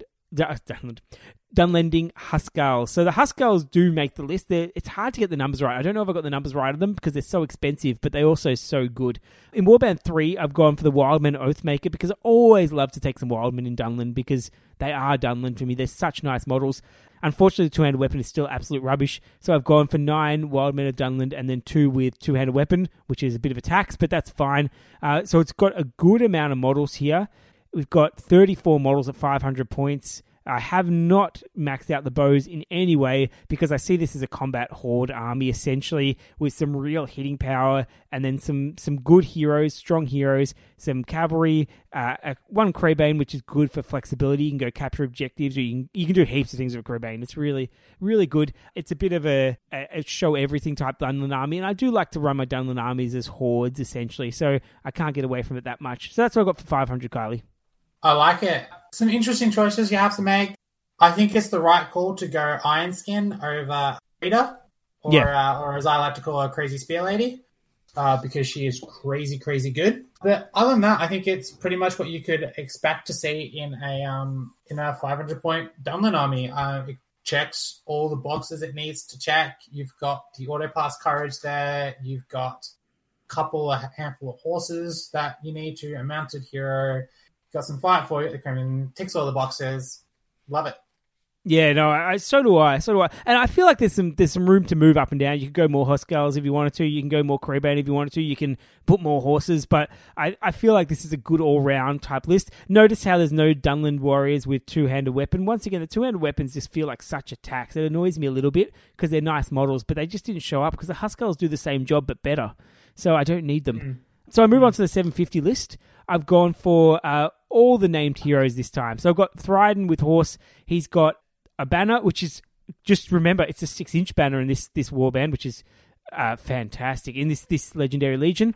He's got 2 warriors with shield, 2 warriors with bow, 6 horsemen this time. So I've gone through that's in the scenarios. There's a lot of 6 horsemen. So 6 horsemen is a good number of horsemen. 3 Huskarls and then a Creebane. Yeah. For Warband 2, I've gone for Goroth Ironskin with a banner as well because this guy loves the banner. I've gone for 2 banners. You can probably do with 1 in Dunland, but I just love the fact that I can bait with a banner. I can cover like a massive battlefield if I split up. I've got some redundancy. If someone does assassination run and kills one of the banners, I've got another one. It's handy to have 2, and they're pretty cheap. And then I've got 3 warriors with shield, 3 with bow, 3 Huskarls. So he's got a bit of a smaller warband, but that's okay. He doesn't mind that. Frida's got 3 warriors with shield, 3 warriors with bow, 3 Huskarls, and a Creebane. So she's got the Creebane, second Creebane for flexibility. And then Warband 4 is similar to the last one. The Wildman Oathmaker, 10 Wildmen and 2 Wildmen of Dunland with two-handed weapon. I can afford to go such a high number of Wildmen of Dunland and such a small number of two-handed weapons because I have heaps of Wildmen of Dunland. I think I've got about 24 of them. So I can pretty much get any ratio I want. Yeah, you have a ludicrous amount of... is the word of the day there. Yep, but so this is it's pretty similar in design to the last one, to be honest. Like the ratios are pretty similar, just been cranked up a little bit. It's very much the Horde thing. 51 models at 750 points is Horde level, and you still hit with lots of guys with Strength 4, lots of guys with Fight 4 around, some really powerful heroes. You got the Kreban for doing all kinds of things. You've got Fearless Wildmen, so if you want to just throw someone into a troll or an army, the King of the Dead or whatever, you just throw a Wildman in. Just chuck them in, let them die, that's all fine. Throw a Wildman in and then back them up with a Huskull and suddenly you've got a hitting force. So it's got lots of flexibility. Everyone's going to be in range of a banner at all times, essentially. I just really like this army. It's just so solid. It's hard to play against. One of the things I love about the Dunland list is they've made them competitive without taking them over the mark and without, like, it's just, honestly, it's just perfect. It is, I think, the best designed Legendary Legion they've come up with so far. And probably one of the best designed army lists they've come up with so far. I know that's kind of weird saying that their Dunland is an army list, but honestly, this Legendary Legion, this is the Dunland army list. This is what you have to play with. And they have a lot of tools and at their disposal. They have lots of little tricks, but you have the ability to counterplay against those tricks. Yeah, they have auto pass courage, but you can take out the guy that gives them that. Yes, they have strike and the ability to do wounds effortlessly, but you can play in such a way where those heroes are denied combat. Yes, they have flyers, but they're not that overbearing. So they've got all these really cool interactions, and don't get me started on the Huskull interaction. I think those are really, really kind of funky things, and I think Frida is also one of the awesomest, just straight up has one of the coolest special rules I've seen. The ability to be able to rob enemy heroes their charge bonus, I think, is super, super unique and can make or break a game. If you're not paying attention to where she is on the table. And honestly, I just love the way the list interacts with other parts of the list, how it compensates in very subtle ways the weaknesses of the army. Yeah, I agree with you on that one. I'm just really excited about this army. I must admit, I have not got the new models yet for the Dunland. I've just got so much on the painting table that I haven't got it. I will get it 100% because I've got the army like 80% done because I've got all the old warriors and the wildmen all ready to go. But now that they're all out, I am very, very keen on them. It's just such a cleverly designed army. Initially, my thoughts were that the Huskulls are probably overpriced, and honestly, I probably still think they are, but I'm actually grown to like that in that it forces you to really think, do you need that many? Like, a Huskull is the same price as a Horseman, essentially, like 1 point difference. Horsemen have so much more hitting power than them, but the Huskull, to be able to get that strategic fight for in a spear support range, like if they were cheaper, you would just spam them. You would take half your army's Huskulls, no questions asked. But because they're probably slightly overpriced, they do something that the army absolutely needs, so you pay that price for them. But I just really like this army. I feel like maybe their rules writers are sort of coming of age in terms of their abilities for it, because I just think it's right. It's got lots of weaknesses. You take out the heroes, suddenly it starts to fall apart.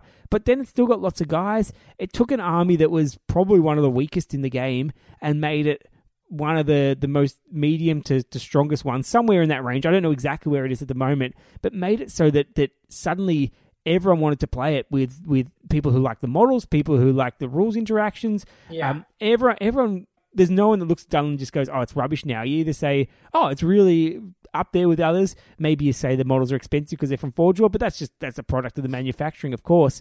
But it's an army that's suddenly so much more appealing, and it feels like the old army. It hasn't changed that much. It's still this wild infantry spam that has some really weak guys and some really strong guys and just a mix of odd bods. And I just really like it. I really like it a lot.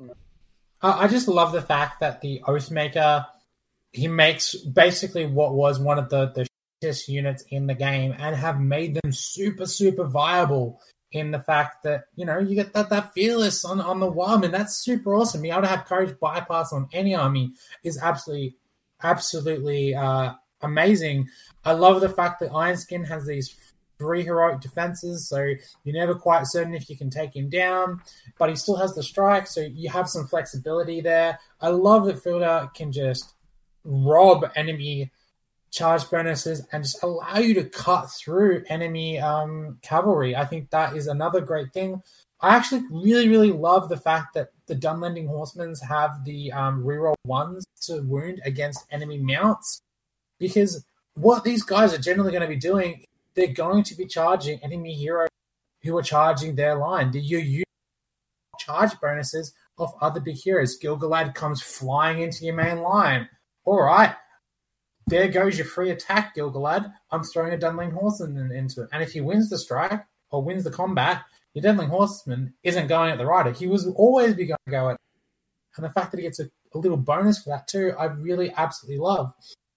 And I think overall, what this list does is it rewards good players for playing well. It is one of those lists that kind of increases, like its potential increases exponentially with player skill. And if you know the game inside out, if you understand how your models interact with each other, how you charge, how you fall back, how you leverage your token shooting, how you get your fast movers in, how to create traps, where to put your models on the table and when and where to put them. If you know how to do all these things, this list is going to absolutely shine and tear people apart. And that is what I absolutely love about them. Yeah, and look, just even the hero interactions are really cool. Like, they're all a bargain price hero, but they all have a lot of weaknesses. In that, if you want to go at them, you can pretty much take them out, not too difficultly if they're in a bad spot. But like the Wildman, like the Fearless is an amazing rule, but it's only within 6 inches of him, so he's got the bubble effect. So the Wildmen that are away from him are suddenly absolutely rubbish. So he's still got to babysit them. You've got that instead of like some of the other Legionary Legions where they just say battlefield-wide this, where there's no thought involved. This feels like everything you do in the army involves some thought. You've got to choose where you place all your models. And I think that's what you're saying with the skill increases, that if you know where to place your models, everything works. It all just links in together really, really well. But if you don't know how to place your models and you accidentally let someone do a run at the Wildman Oathmaker or Goroth or Thryden or maybe your banners, suddenly it starts to fall apart. So you've got to make sure that you play it really well. Look, we know that Jay's played it recently and done really well with it, and I'm sure that many other players have played with it and found some success with it. I feel like once we go up to past 750, suddenly the Dunlin Chieftains are going to come back in, which aren't a bad model. The Dunlin Chieftains are actually pretty cool. Honestly, my version of this at 750, I take all 5 heroes. You go for a chieftain as well? Yeah, fair enough. Yeah, it just... I every time I play this list, and admittedly I haven't had the privilege of using Ironskin, Tall Spear, or Oathmaker yet. Oh, but no, I haven't used Oathmaker. I used a proxy for it. Forgot about that. But I haven't used Frida or Ironskin yet. I have just been so impressed with how it's been able to deal with enemy threats. Because if you can have a couple of goes at dealing with an big enemy hero, because you've got 6 points of might that can strike in your list, but on top of that, you still have, between 12 and 14 might, simply because you just got so much might to create opportunities. You have so many interesting ways of taking out enemy heroes with the defense on Ironskin and Frida. Don't get me started on the Crebain. I think that was another model that I looked at and went, oh, beautiful. This is how you write a bat swarm without it being a bat swarm. I'm just so impressed, honestly, by how well this army list has written, and I feel like this is what the fiefdoms was supposed to be. Yeah, agreed, and they got it wrong. And they got it wrong with the fiefdoms, and then they kind of went back to the guys and got it right. And yeah, that's what I absolutely love about the list, is that everything has a place. and everything has a purpose. Yeah, you're right. The difference between this and the fiefdoms, where honestly they're like similar sort of martial prowess in Middle Earth. Like they're not the mainline fighting force, but they can definitely fight. This one, the heroes all do something unique. They're all very interesting, but they're not all no-brainer overlapping bubbles like the fiefdoms is. The fiefdoms just push it forward and like everything just works automatically. You don't have to think about where you place things. Whereas this one, you have to think about who Goroth's fighting. Like, does he go against the big hero and call his free heroic defense, or does he use his strike to go take someone out? Like, that's a real choice. Who does Frida go and defend against? Does she go and line up and cancel the charge? What do you do with your horsemen? Are they on the attack, or are they, as you said, to go take down Gil-galad's horse? What are you going to do with the Creebane? There's so many options for it, and it's an absolute rubbish model if you use it badly. It's just going to be taken out. Like a cavalry charges it, bang, it's gone. But if you go and use it well, you can get traps with it, you can get objectives with it, you can go win the game, you can reconnoiter with it, you can do so many things with it. And like as an objective grab, if someone tries to shoot it out, they can't even hit the thing. So it's got so much cool stuff in it. Having a standard banner go for 6 inches, I just really love that. Like, you don't have to put on a hero. As so many other armies have just said, give a hero a 6-inch banner effect. No, give it to an actual banner so you can pass it around. But you can also be taken out with a sneaky black dart. You've got to be careful with this banner. We've talked about all these other really fun interactions with the Dunland. We haven't even talked about their be-all and end-all with Dunlanding Cry. That is absolutely phenomenal. That ability to just go, right, everyone, we're going to hit, and we're going to hit hard this turn. So if you've set up for a turn where you're going to do some damage, it's going to do some damage. And 1+ to wound for a turn. With strength 4 army essentially is so good. Yeah, I love these quirky little once per game abilities. This makes me feel a bit like kind of like what Bard's Black Arrow was. I always loved Black Arrow on the Great Bow simply because of the threat and the potential of it. Because when you're not using it and you haven't used it, you've still got this. When is Bard gonna throw the Black Arrow out? I have to really really careful where I place my ring race and stuff. And this is very similar. It's like, do I go in here or do I hold back? Because if I overcommit and my opponent jumps my line with Creebane and runs Frida in and they call the strikes and stuff, suddenly they're 1s and 2+ to wound at base strength of 4 and 5. My heroes could suddenly die, but do I? And there's this great give and pull moment with this ability, and the fact that even when you're not using it, you still have the ability. But once you do use it, it can either make or break your turn. And I absolutely more of that, please. More of that, please. Yeah, no, I agree. I'm so biased because I basically invested in a Dunland army like when they were like a niche sort of silly army that surprised me. Actually, I was able to do okay, but I had to rely on my crutch of Sauerman, Grima, and then my small warband of pikemen. Now I don't need it. The pikemen, the Huskarls do exactly the same job the pikemen used to do, which is fantastic. So I've got that available. I don't want the magic in this army. Like, I'm happy to have just the heroes fighting it out. It's really cool. The Wildman Oathmaker is just, it's just such a cool way of making such a rubbish troop in the Wildman work. So this we've turned this into a Dunland episode, which is fine because I like talking about Dunland. But yeah, this is a good army. That takes us to the end of our legendary legions, though, Kylie. So no, Jeremy. Doesn't it? I've missed one. Did I have missed a very very important one? In fact, I'm going to have to draw your attention all the way to the back of the book to page 129 because there's one legendary legion left to go, and I am looking forward to sharing this one with you. Oh, okay. I'll go for it. I'm glad you did. There goes my planning.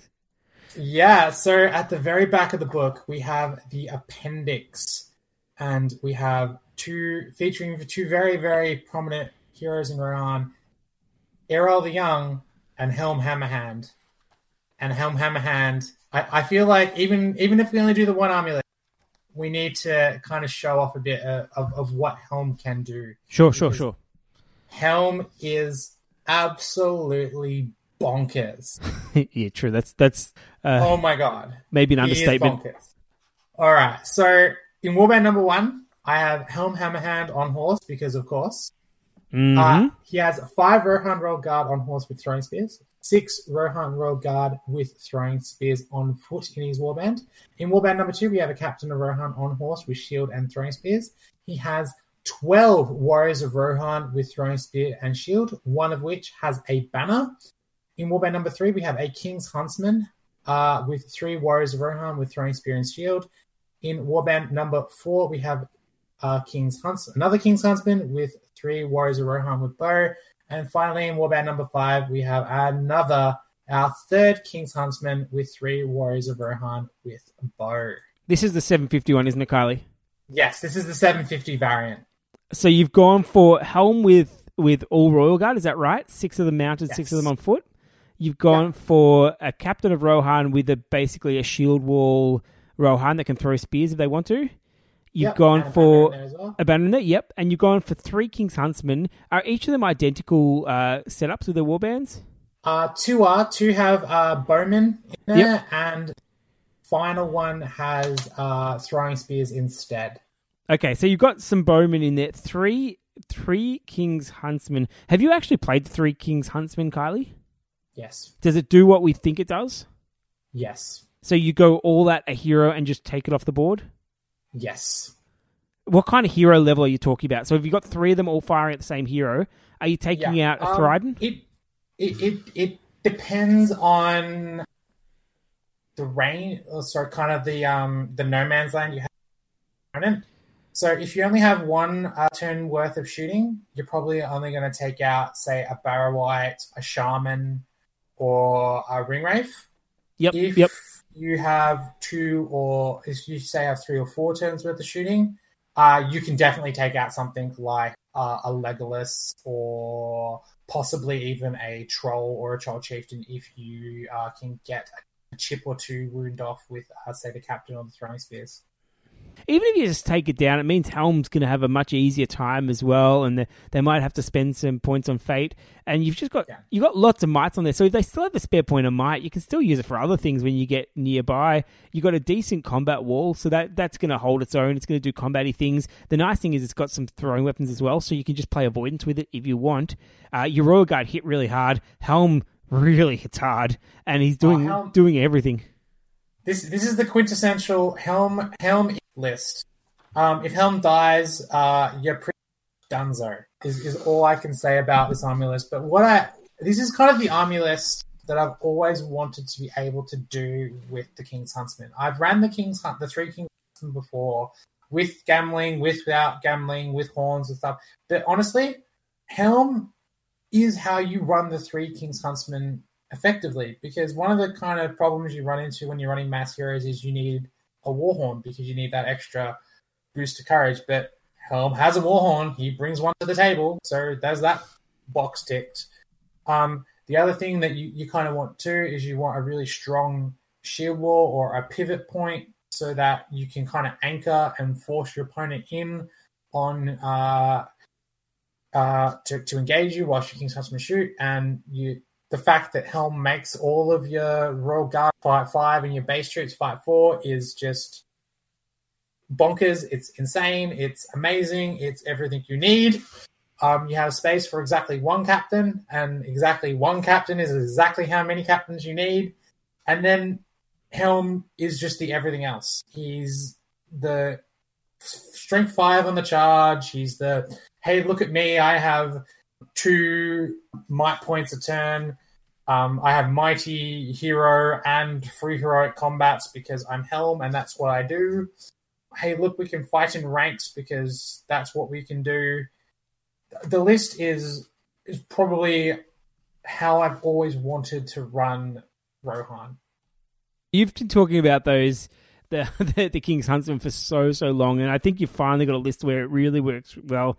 Man, Helmhand's good. He's expensive. Like, don't get us wrong. Like, he's not cheap. 165 points and then 10 points for the horse. 175 points is an expensive hero, but he does everything. Like, heroic actions. He's got a buckload of heroic actions. He's got buffs. He's got the ability to take 2 heroics, doesn't he? In some way, where was that one? So he gets mighty hero from the Legendary Legion. Yep. And then the Hammer Hand special rule allows him to use the Bash special rule never counts as being unarmed and allows him to call her at combats. Is there any reason you wouldn't take him in Helm's Guard? No, you would only ever take him in Helm's Guard because you can't take him with any other weapon. Okay, cool. So he's like similar to Dunlin, but even more so because you get the extra. Because I feel like that's almost baked into his points. That extra, the 2 heroics a turn. Yeah, pretty much. And he has Burley too, so you know. Oh yeah, just in case you need some more hitting power. That's Strength 5 as well. Yeah, he's definitely got a hammer hand there. Yeah, he's amazing every way you hope he was, and he's just phenomenal. Like I've played a couple of games with him, although I was using a Helm proxy.